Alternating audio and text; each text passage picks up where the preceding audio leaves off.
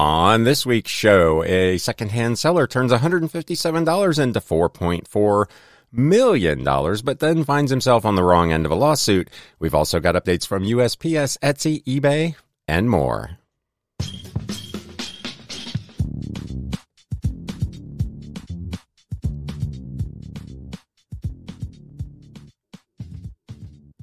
What is up, Galaxians? Welcome to episode number 220 of the Galaxy CDs, Rocks, and Flips Reseller Talk podcast. My name is Ryan, and I will be your host. My apologies for this show being a little late. I was feeling a little under the weather yesterday and not necessarily feeling so great. Actually today, but so forgive me if my voice sounds a little bit off. I'm dealing with a bit of a head cold. So we've got some interesting updates coming from USPS, who's going to hit media sellers and buyers once again. Look at some things going on over at eBay and Etsy, but we're going to start off with a really interesting story from over in Europe. News updates. So this article appeared over on ArtNet, and I have been thinking about this all week long. So I'm going to just run through the article, and then we'll go over my thoughts on it. And I definitely want to hear what you have to think about this particular situation. So an elderly couple sold a quote-unquote worthless African mask for $157. Now they are suing the buyer who auctioned it for $4.4 million. The couple has accused a local antiques dealer of cheating them out of a fair price for the rare object. This legal case is making its way through a French court system and is raising questions about whether a person who sold an artwork or artifact later determined to have a much higher value can seek further compensation. Obviously, this is a very extreme case in terms of the numbers involved, but this is something that we as resellers essentially are dealing with pretty much all the time. Items that we buy for very low value and sell for significantly higher value, and that's why this caught my attention. An unnamed 80-year-old woman and her 88-year-old husband came across an African mask while clearing out their second home. While most of the contents of the home went into a garage sale, they decided to sell the mask to a local antiques dealer who agreed to buy the mask for 150 euros, which equates to about $157 in September of 2021. Months later, they discovered through reading the newspaper that their mask had just made 4.2 million euros or $4.4 million US dollars at a specialized auction in Montpellier. As it turned out, it was a rare fang mask used in rituals in an African secret society. The object was brought back from Gabon by the husband's grandfather, who had been a colonial governor in Africa in the early 20th century. After several legal moves and counter moves, an appeals court in France determined on June 28th that their case against the dealer, quote, appears to be well-founded in principle and has frozen the proceeds of the sale as the case continues. So the money is currently tied up by the courts. The couple's argument hinges on the suspicion that the dealer had a good idea of the true value of the object when he bought it from them. The antiques dealer did not display the mask at his shop and instead contacted the auction houses Drouot Estimation and Fauve Paris, which estimated it to be worth about 1 to 120,000 euros and 400 to 600,000 euros, respectively. So a pretty broad range there of potential values, even from people who were more expert than the guy who originally bought it, which is interesting.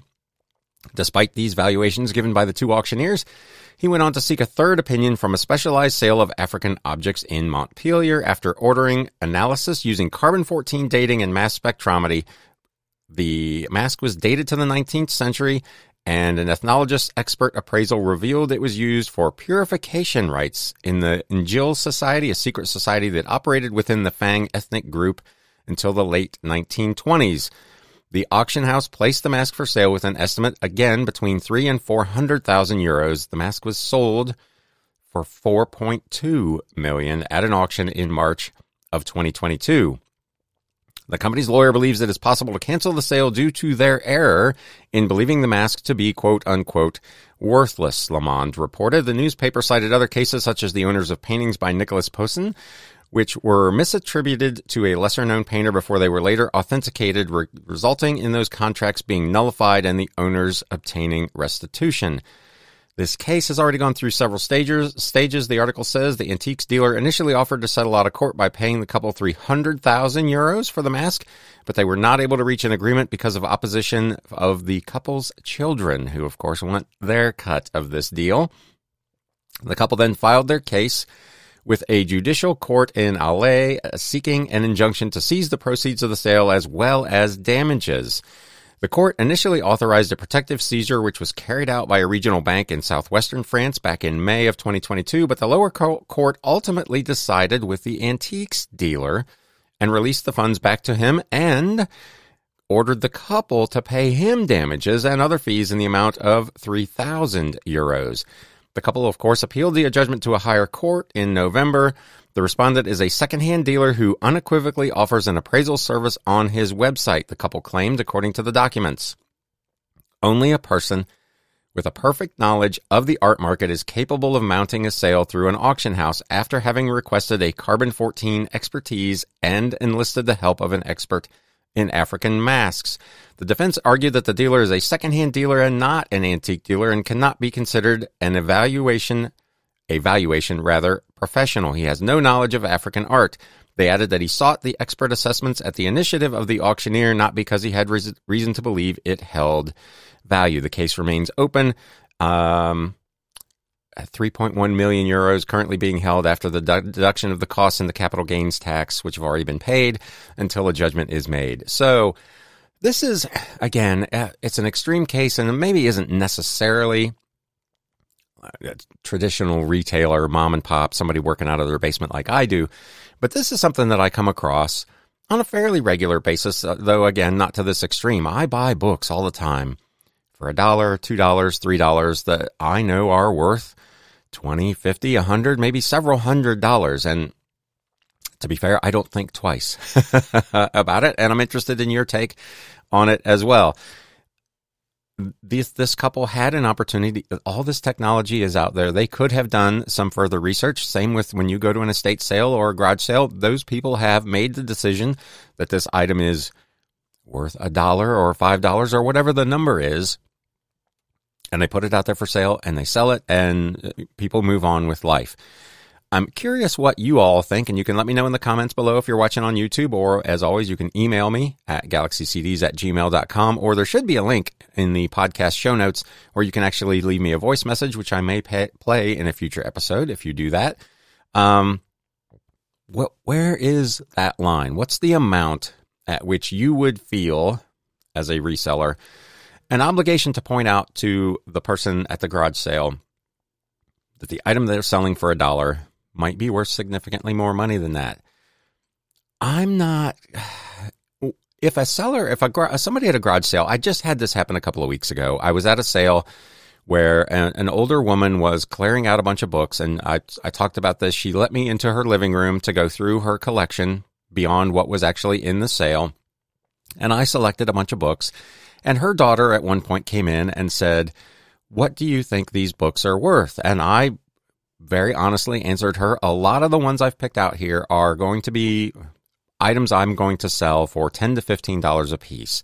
So I'm willing to pay $1 to $2 a piece for them, probably tops. There are some other ones that I'm going to have to do some further research on that are probably worth more money than that, and I will offer you more money than $1 or $2 for those books. And we ultimately agreed on a price that worked out on average in that purchase for about $3 a book. Some of them I paid $1 for, and some of them I paid $5 or $6 for. That's fair. If you do the initiative as a seller to ask me a question, I will give you an honest answer. Now, the likelihood of me coming across something that I think is worth tens of thousands of dollars or more is probably pretty slim. But in the case that I did, I probably would try to work something out with that person and say, hey, you know what? I'm not, like with this case, this person knew it was worth more than $150, clearly, or he would not have sought expert advice. But even the best estimators, including the auction house, only ultimately valued it at about 10% of what it actually ultimately sold for. So you can still be an quote-unquote expert in the field and be way off the mark on that. But I probably would say, hey, you know what? I think this book probably has a value in the range of whatever. Let's just say it's a $5,000 to $8,000 book. I can't pay you today what it's worth. You can keep it and try to sell it yourself and go through all that rigmarole, or let's do a consignment deal and a 60-40, 70-30, whatever we can agree on, split after fees once the item is sold. So if I came across a situation like that, I probably would try to make some effort to make it right. But I'm not sure. I feel like this particular situation, the person has a leg to stand on. So again, let me know in the comments below, or feel free to reach out. What are your thoughts? Is there a limit at a point where you would say to a seller, hey, you know what? You've got this thing priced for whatever it is, $50, and I think it's probably worth a couple of thousand.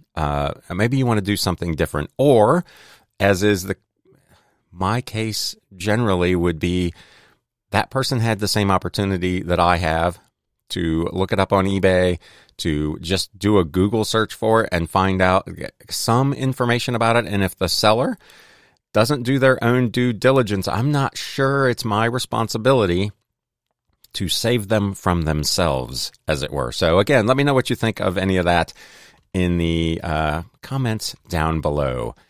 Now to some more kind of traditional reselling news, and it's bad news for buyers and sellers of, in particular, media items. At least at this point, USPS is going to raise rates again in January of 2024. Now, we talk about this again with some regularity. The post office has gone to a twice yearly price increase. This is the normal January increase that we usually get. As I reported a couple of weeks ago, we got lucky this year. There's no holiday surcharge from the post office, but there is this January charge coming up. As of this point, it's only for what's considered market dominant things. So this is first class kind of letters and whatnot, and media and periodical mail and those sorts of things. This is not the new USPS Ground Advantage or priority mail package shipments. So I would expect that we'll probably see a price increase on those, I would guess sometime in the next few weeks. But for now, it's just these two. The United States Postal Service will raise rates on January 21st. Citing, of course, inflation. It last raised rates on July 9th of 2023. This postal rate hike includes a 2-cent increase in the cost of mailing a first-class letter from 66 to 68 cents. Sellers who rent post office boxes or purchase extra insurance or use other services, those are all going up in January as well. The post office says the Postal Service is also seeking price adjustments for special services products, including certified mail, P.O. Box rental fees, money order fees, and the cost to purchase insurance when mailing an item. They cited inflation and blamed past pricing practices in Friday's announcement. This is something I've talked about before, particularly as it regards media mail. Media mail, even with this price increase, is still a pretty good value to ship a 1-pound item clear across the country for... it's going to be a little more than $4, not to spoil the lead, but we'll get into the actual rates here in a minute. But media mail rate has always, for me, been a great deal and probably undervalued, and the post office is as much as admitting that.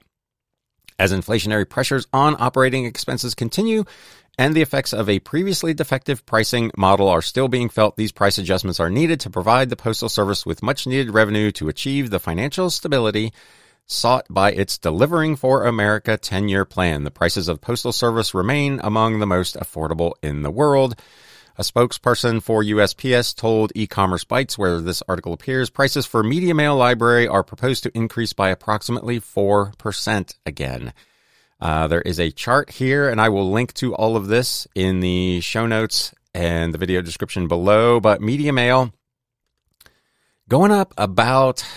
it depends on what weight it is, but somewhere between 17 and 21 cents per tier. So media mail rate is broken down at the 1-pound increments. The first pound, the up to 1-pound weight right now, you can ship for $3.92. That's going to $4.13, so a 21-cent increase. The 2-pound rate is going from $4.67 to $4.87. The 3-pound rate is going from $5.42 to $5.61. 4 pounds is going from $6.17 to $6.35, and so on. So, again, it's 20 odd cents plus. You're going to pay eBay or whoever 10 to 15% more on that, 20 odd cents as well. So call it another 2 or 3 cents. So if you're doing free shipping, This is another pretty hefty increase. It's going to be at 25 to 30 cents or more per shipment in shipping and fees. Again, it's like I talked about. This is why I changed to the customer paid shipping model some time back.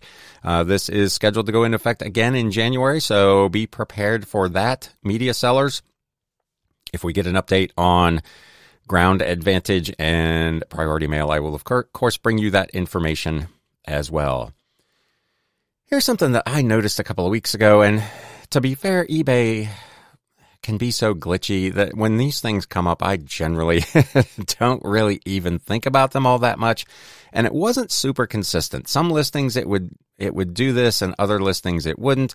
eBay is belatedly telling sellers it has tinkered with product attributes.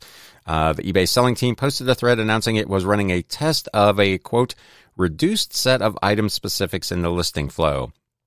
I noticed this particularly popping up for me in the antique and collectible book category, where a lot of the item specifics, not the required ones, but the recommended ones, were missing in the initial listing flow. So things like publisher and some of those things that I generally try to fill out. And I would open that listing back up once it was finished, go into the item specifics, and then those things would appear and I could add them. Interestingly, though, there's a seller who says that those edited attributes will not stick around. eBay, for their part, says, we've heard from our sellers that item specifics is one of the most complex parts of our listing experience. You don't say. As part of simplifying the listing flow, we are testing a reduced set of item specifics optimized for the selling and buying experience. As a result, in select categories, some sellers may see fewer item specifics to fill out when creating a new listing on web or mobile. We're actively monitoring performance and taking seller feedback into consideration. One of the things I assume they're probably looking at is how many people are doing what I'm doing that have become accustomed to having those particular item specifics in there and are editing a listing post its creation to add those things back in. We're constantly evaluating how to make listing on eBay easier, and we will keep you informed about any site-wide listing changes. Feel free to leave feedback or comment below or via our survey during the listing process. One seller said after the new test forced them to go in after listing an item and edit the item specifics. Another seller warned any item spec that you add after the listing goes live will not carry over when said listing rolls over in 30 days. I've never checked this. I haven't tested it, so I can't verify that myself. But this seller says item specifics added in to a listing by editing that listing after it's live. So things that are added not in the initial listing flow don't roll over after 30 days. I don't know why that would be the case. I'll have to, I guess, do a listing and flag it and go back and check and see if it actually does that or not. But this seller says those item specs will disappear like it never happened. Another seller said, I just want to add my voice to the people who think this is terrible, which is interesting because most people complain about there being too many item specifics. But this has been my contention all along, that they are valuable information, especially in some categories. This person is a shoe seller and said not having the option to put the shoe with item in the item specifics, just terrible. Clearly not thought through. The buyer on eBay is not like a buyer anywhere else. This is where buyers go to find very specific things that they want. A Brooks Beast at medium width can command $40, while a 4E commands $120. A made in the USA pair of Vans can bring $140, while made in China is only worth $20. This has gone to hurt buyers and sellers looking for hard to find listings, but eBay has already proved they do not care one bit about those types of sellers and buyers. Now, I would just disagree with that statement. Their whole focus is on these kind of halo categories, if you will, like collectible sneakers and handbags. And I would think that more item specifics is better in those categories. And I'm surprised that eBay is even testing using less of them in those categories. But to just categorically say that eBay has proved that they don't care about those out of hand is, to me, just a complete overreaction. The article concludes, it's odd to see that after many years of cajoling and pressuring sellers to use item specifics, eBay would suddenly change its tune and that sellers would be the ones saying how important these product attributes are. So again, let me know if you're watching on YouTube in the comments below what you think of this change. Have you noticed it in your listing flow? It's something that I had seen and didn't really think much of, but apparently it is a test by eBay. Last thing, eBay has taken, some small business owners to Capitol Hill lobbying for a higher 1099K threshold. This is the gift that just keeps giving. This news just will not go away, especially as we get closer to tax time once again. Last week, Capitol Hill became a focal point for discussions on small business and tax reporting as members of eBay's Small Business Ambassador Network met with key eBay executives and members of Congress. The central topic of discussion was the 1099K reporting threshold and its implication for casual and small business sellers on the eBay platform. The discussions, they said, highlighted concerns that the existing tax reporting threshold, which, as you may recall, is $600 or more, might dissuade individuals from initiating businesses on eBay due to the complexity and burdens associated with this new lower threshold. As I talked about either last week or 2 weeks ago, there is a lot of conversation going on in what is currently a pretty broken down House of Representatives about changing this program, this tax law, once again to something closer to its original $20,000 threshold or somewhere in between. We'll see how that goes, but eBay, for their part, had some small business owners at Capitol Hill last week lobbying. This program from eBay establishes a crucial link between their sellers and policymakers, ensuring that the latter comprehend the potential impacts, both positive and negative, of proposed legislation. eBay acknowledges the value of having a committed group of sellers who are prepared to pause their business operations momentarily to share their narratives and emphasize to lawmakers and their teams the criticality of formulating policies and legislation that boost small businesses. If you'd like to learn more, and I will link to this article and all of these in the show notes in the video description below, you can learn more about the eBay Small Business Ambassador Network or exploring opportunities to serve as an ambassador or to participate in future what they call advocacy days by clicking the link that is in this article. So good on eBay and all these other sites for trying to fight for the small guy and get this thing raised. Hopefully we'll get some relief on that. So that is your reselling news for this week. Let's get into some What's Sold.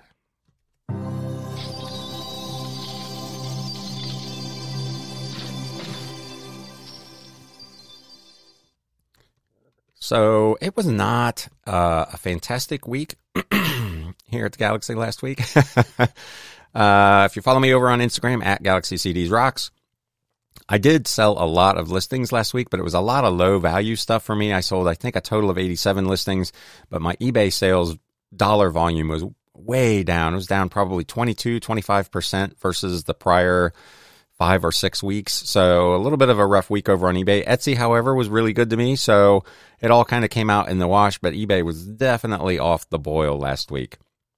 Still some interesting items. This first one, The Revelation Verse by Verse Study by Oliver Green. This was a 2001 printing of a book that was written many, many years ago about the book of Revelations. I picked this up at a garage sale about a week ago for $1 thin. Had it listed for $21.99 or best offer. Sold it on a best offer for $20. I talk about these, I feel like every week, these old mechanical engineering and heating and air conditioning textbooks I find probably every week or two out at estate sales where people have these books from the 20s, 30s, and 40s, and I almost always grab them. This one is Radiant Heating and Radiant Cooling and Snow Melting, written by Tom T. Napier Adlam in 1947. It was an illustrated hardcover about radiant heating, cooling, and melting of snow. Some things I frankly had no idea about. Interesting book in really good condition. I picked it up at an estate sale for $2. Had it listed for $24.99 or best offer. I sent out an offer to a watcher for $21.24 at 15% off, and that's what it sold for. For selling over on Etsy, Building the House of God from 1928. It's an illustrated hardcover from the Methodist Book Concern, written by Elbert M. Conover. Interesting old book that I picked up in a big lot. I own it for, maybe 16 cents or so. This thing sold for $24.99, plus, again, media mail shipping. Hey, what do you know? Another book, 30-Year History of Programs Carried on National Radio Networks from 1926 to 1956. This is a hardcover. I talked about the big lot of McFarland Press books that I bought at a sale. It's probably been 6 or 8 weeks ago now. I paid a couple of bucks a piece for them. If you can find them at anything like that price, I would grab as many of them as you can. I only left a handful of them there that didn't appear to have much value, but these things have been really, really strong. Again, $2 in it. I had it listed for $29.99 or best offer, received an offer of $25 and sold it. Another one of those kind of engineering books, this one from 1954, Acoustics by Leo Baranek. This was part of the McGraw-Hill Electrical and Electronic Engineering series. Again, these are books that I almost always grab because they're always worth somewhere between $18 and $40 or $50. This one sold for $32.99 plus, again, media mail shipping. I'd picked this up at an estate sale for $1. Another religious book. This is from a pretty big purchase I did in an estate sale. I'm into this for a couple of bucks. Nahama Leibowitz, New Studies in Bereshit Genesis in the Context of Ancient, and then the title is cut off because it was entirely too long. This was a fairly recent reprint of this book, hardcover with its dust jacket in very good condition. Again, own it for about $1 and sold for $34.99. Another religious book. It was a big week of religious sales. This was the Neil Wallace Discussion on the 1,000 Years Reign of Christ. It was published in 1933. Hardcover in fairly good condition. It's essentially a transcript of a series of debates between these two gentlemen. And again, part of a big lot that I own for under 20 cents. This sold for $34.99 plus shipping. Yet another religious book. I picked this up at an estate sale a couple of weeks ago for $2. Our Daily Bread, Meditations on Passages of the Bible for Every Day. This was published in 1898, so this is a fairly old book. Was actually in pretty good condition for a book well over 100 years old. Had it listed for $39.99 or best offer, received an offer of $35, and sent this thing on its way. What do you know? Another religious book. The Illustrated Holy Bible with Helps, the American Standard Version, Pronouncing Edition, published by Nelson Publishers back in 1929. This was in fairly rough condition. The leather was folded over and creased and damaged and flaking. It was pretty rough, but this is a fairly unusual book. These old kind of 1920s through 1940s era leather Bibles do really pretty well. I had picked this up for a couple of bucks at a garage sale a couple of weeks ago. Had it listed for $44.99, sent out an offer of 15% off, and sold it for $38.24. Older Bibles, anything pre-1980, I will generally go ahead and pick up if I can get them for $1 or $2. Newer ones, not so much, unless they're some of the really kind of high-end study Bibles. But most of these old Bibles, other than, the ones you see at all the sales that were given out by the Gideons, a lot of these old Bibles can bring pretty remarkable money. And now your flip of the week, the last item I've got for you this week. I picked this up at an estate sale, probably 2 months ago, along with a whole bunch of kind of vintage books about tractors for $2 a piece. This is the original Alice Chalmers 1933 to 1957. It's an illustrated hardcover with its dust jacket. It was written by two guys named Andy Kroshar and Guy Fay. Again, when I see just random books, things I feel like I've never seen before, I always look them up. And I saw this big bin full of these old tractor books. And I know there's a thing for old like mechanical equipment, tractors and old steam engines and all that kind of stuff. So I looked these books up, and again, going back to our original conversation, discovered that many of them were worth anywhere from $80 to $125 or $150. So I just built a big stack of them. I took them downstairs and I bought them for $2 a piece. I didn't say anything to the seller about, hey, this book here is potentially worth a lot more money. They have the book in their possession. They had the opportunity to do some research. I go to sales all the time and you've been there too, where you'll walk in and you'll immediately see screenshots printed out on paper of eBay pricing for items. Kudos to those people. They did their research. They know what that item is valued at. They know what it's worth, and they're trying to sell it for that price. I do not begrudge those people one bit for trying to get market value for their item. Will they get it? Are they more likely to sell it if they price it at $1 or $2? Absolutely. But it's their item. If they want to try to get $40, $50, $80 out of it, more power to them. I'm not going to buy it because for my purposes, it doesn't make any sense. But if a person who wants that book walks in there, they haven't been able to find it anywhere and they see it, they may pay that for it. So I know a lot of resellers really get upset when they go into sales and see things like that. I'm not one of those. I was at a sale just the other day where there was a whole shelf full of vintage and antique books that I would love to have purchased for a couple of bucks a piece, the price of all the other books that I bought at that same sale. But they had taken the time to look these books up and they were priced at or near market value. More power to them. I hope they sold them. They didn't sell them to me. But in this case, as I said, I just took the stack down there. I gave her my, whatever it was, $80 or whatever that I spent at that sale on a big, big stack of books. And I priced this thing at $99.99.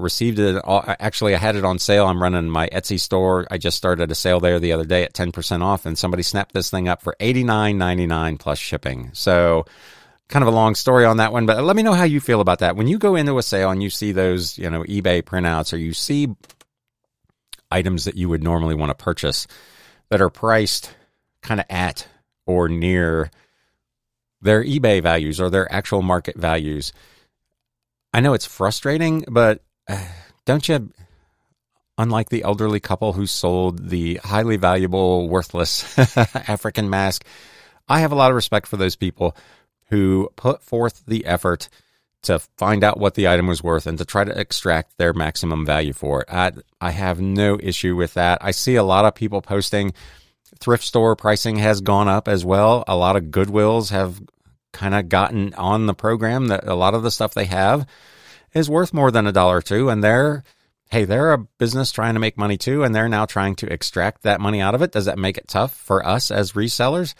Absolutely. But Goodwill does not owe us as resellers. This is probably a controversial hot take, but they don't owe us a good deal. They owe their employees and their shareholders and whatever else the maximization of their profit potential. And if listing a video game for $14 instead of $2 allows them to do that, far be it from me to begrudge them. They don't owe the reselling community great deals, in my opinion. So it does make it harder to source, and I understand people's frustration, but I can't personally fault these companies or these estate sellers or you having just a garage sale trying to maximize your profit potential. If you want to do the work and do the research and find out what something's worth, you should be, I guess, rewarded for that. So let me know what your thoughts are on that or any of the things I shared with you today. As always, thank you for spending a little bit of your time with me. I'm going to say this morning because I'm recording this on Monday morning.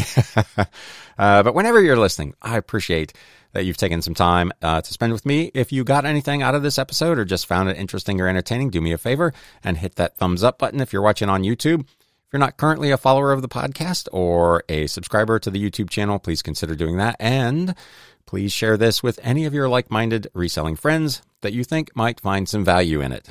With all that having been said, I hope everybody has a great week. And now it's time to sell. Thanks, guys. You have been listening to the Galaxy CDs Rocks and Flips Reseller Talk podcast. Thank you so much for tuning in, and we will catch you again next time.